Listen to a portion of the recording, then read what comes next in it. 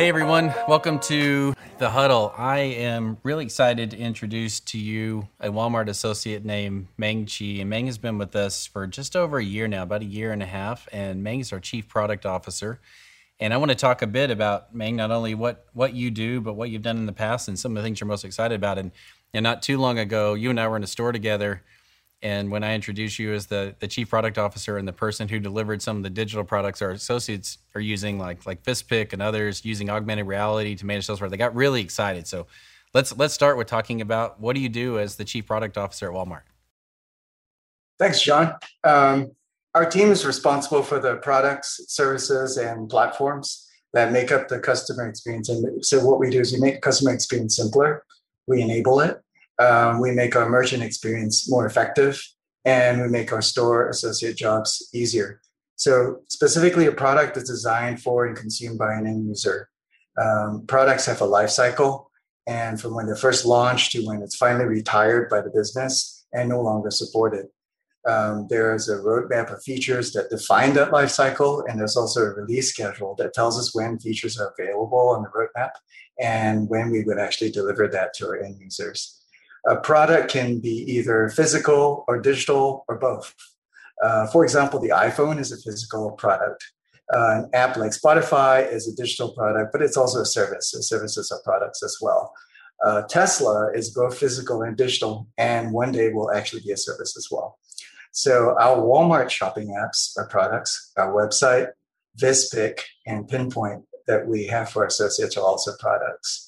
A platform, on the other hand, is a backbone of reusable capabilities that allow us to quickly build multiple products. So they form a foundation of building blocks for products. Platforms are important to our business because we don't want to build the same thing twice or 3 times or 6 times and so on. So platforms are important to our customers and associate end users because platforms also enable us to have a consistent user experience, common, simpler mental model, and also allow for data-driven personalization. Platforms accelerate innovation, products deliver innovation, and all that together enables Walmart to create the rich, engaging ecosystem of products and services that we want.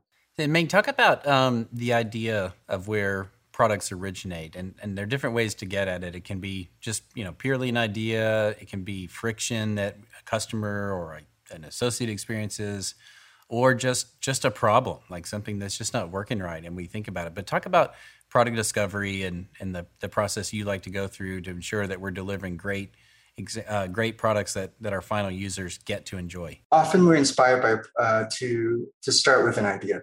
And we find ideas by observing customers and associates to look for where there are friction points and also where we can identify through observation, through interviews, to living the shoes of the people whom we are working to serve, what the unmet needs are.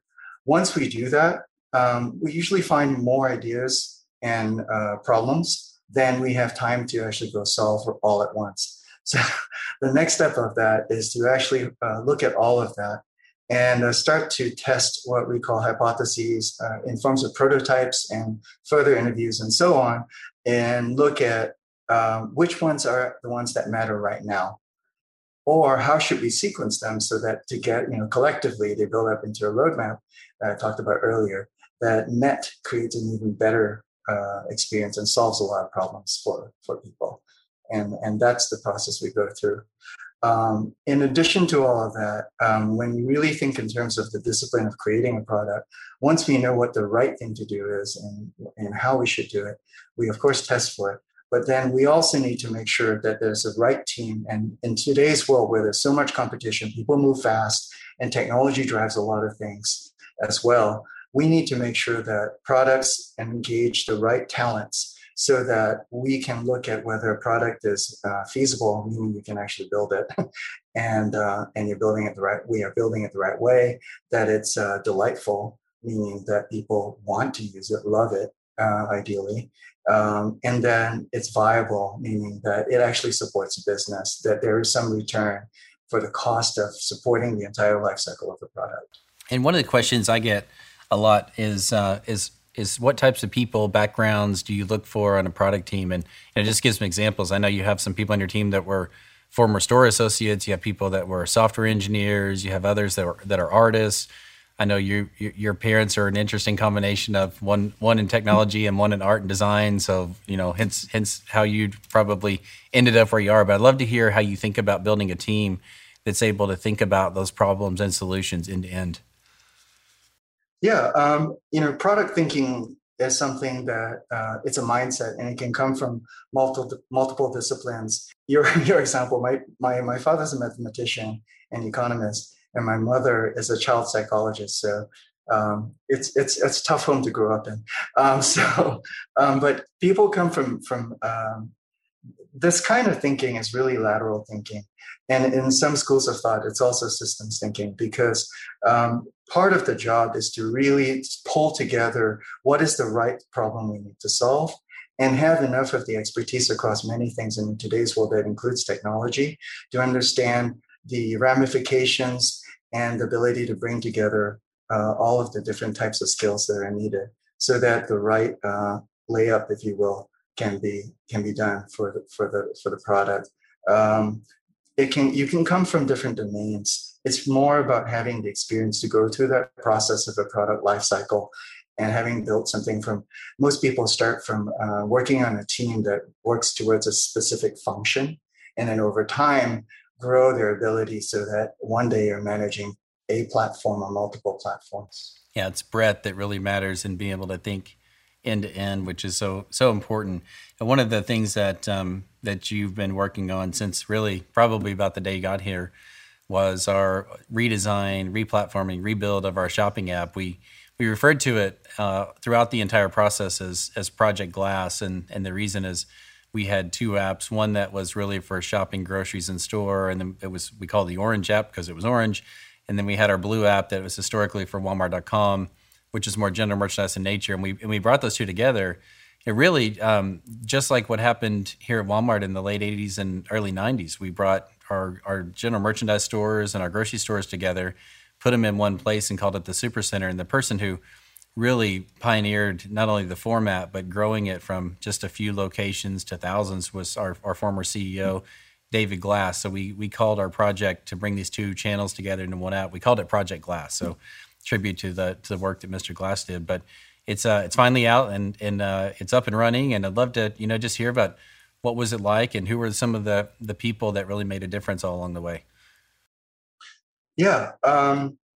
So I mean that's a great explanation why we call it Glass. In many ways, we look at it as the glass moment for our omni world, where we bring together all of our business. So that's great. Many people, many skills were necessary for this to even take shape, and more so to deliver. So just a few examples.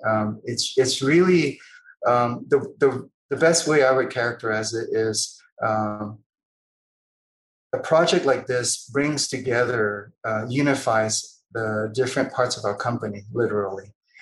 So in this case, we started by looking at what was the customer problem. We started by looking at the consequences of what our existing organizational structure and our existing ways of working and our existing solutions, what was formerly known as the Blue app and the Orange, what were formerly known as Blue app and Orange app. What did that do for our customers? So people who were helping us do that were the design team of Val Casey and many others in that team. Really understanding across all of the different products that contributed to all those experiences. So a lot of people on our product team, including Rahul, who's been very instrumental in helping pull this together. We have had practically every engineering leader and their teams involved in helping also identify what was possible, but also where we needed to build things up in order to bring it all together truly into one unified solution. We had many other parts of the business as well. We definitely worked with customer care. We worked with our merchants and so on. So it's really the whole company. Really the whole company by the end that it probably is going to affect in some way or another. And anyway, a lot to do, a lot of great progress. Just two things I want to cover before we wrap up. When you think about technology, process, and friction, what do you think is the biggest thing looking around, not just at Walmart, but around the market? And what are the next things that technology will do to remove friction from our lives? Technology is evolving even more rapidly. And it's going to create many, many new ways in which our customers expect to engage with us. And we're going to have to keep up with it because that expectation is just going to keep growing. So that is a form of friction that we want to skate ahead of. And actually, Project Glass and some other things that we're doing help us keep up with that. In addition to that, our associates have a similar challenge as well. So we have the similar challenge because our associates need better and better tools, and we have to keep up from a technology perspective in a similar way for how our associates need to work as well. So that's one. Another is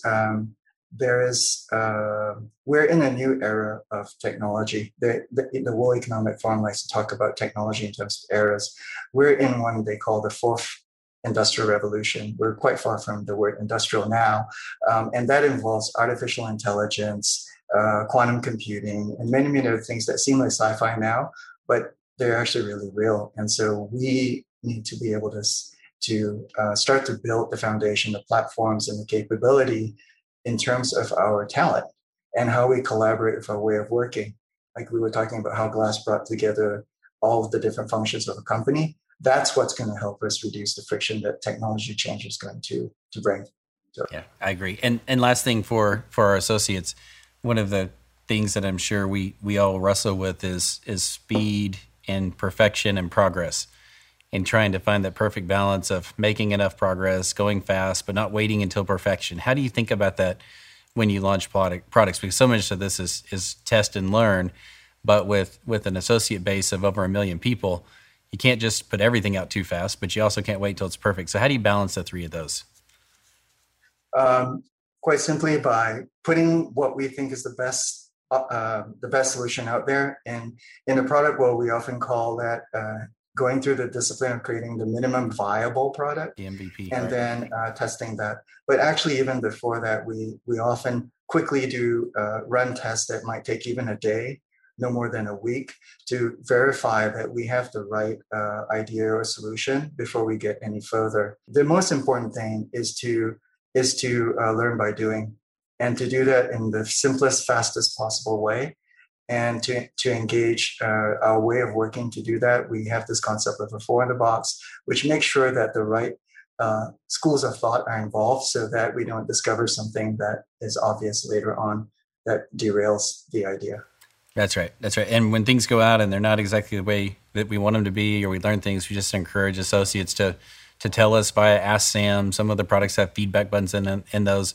We're listening, and if we get the feedback, we'll definitely react to it. Well, Meng, thanks so much for taking the time, and to you and the entire team. This project we call Project Glass has just been a monumental effort, and there are literally hundreds, if not thousands of people we'd like to say thank you to for the progress, and we're really looking forward to the results it'll bring. So thanks a lot. Thanks, John.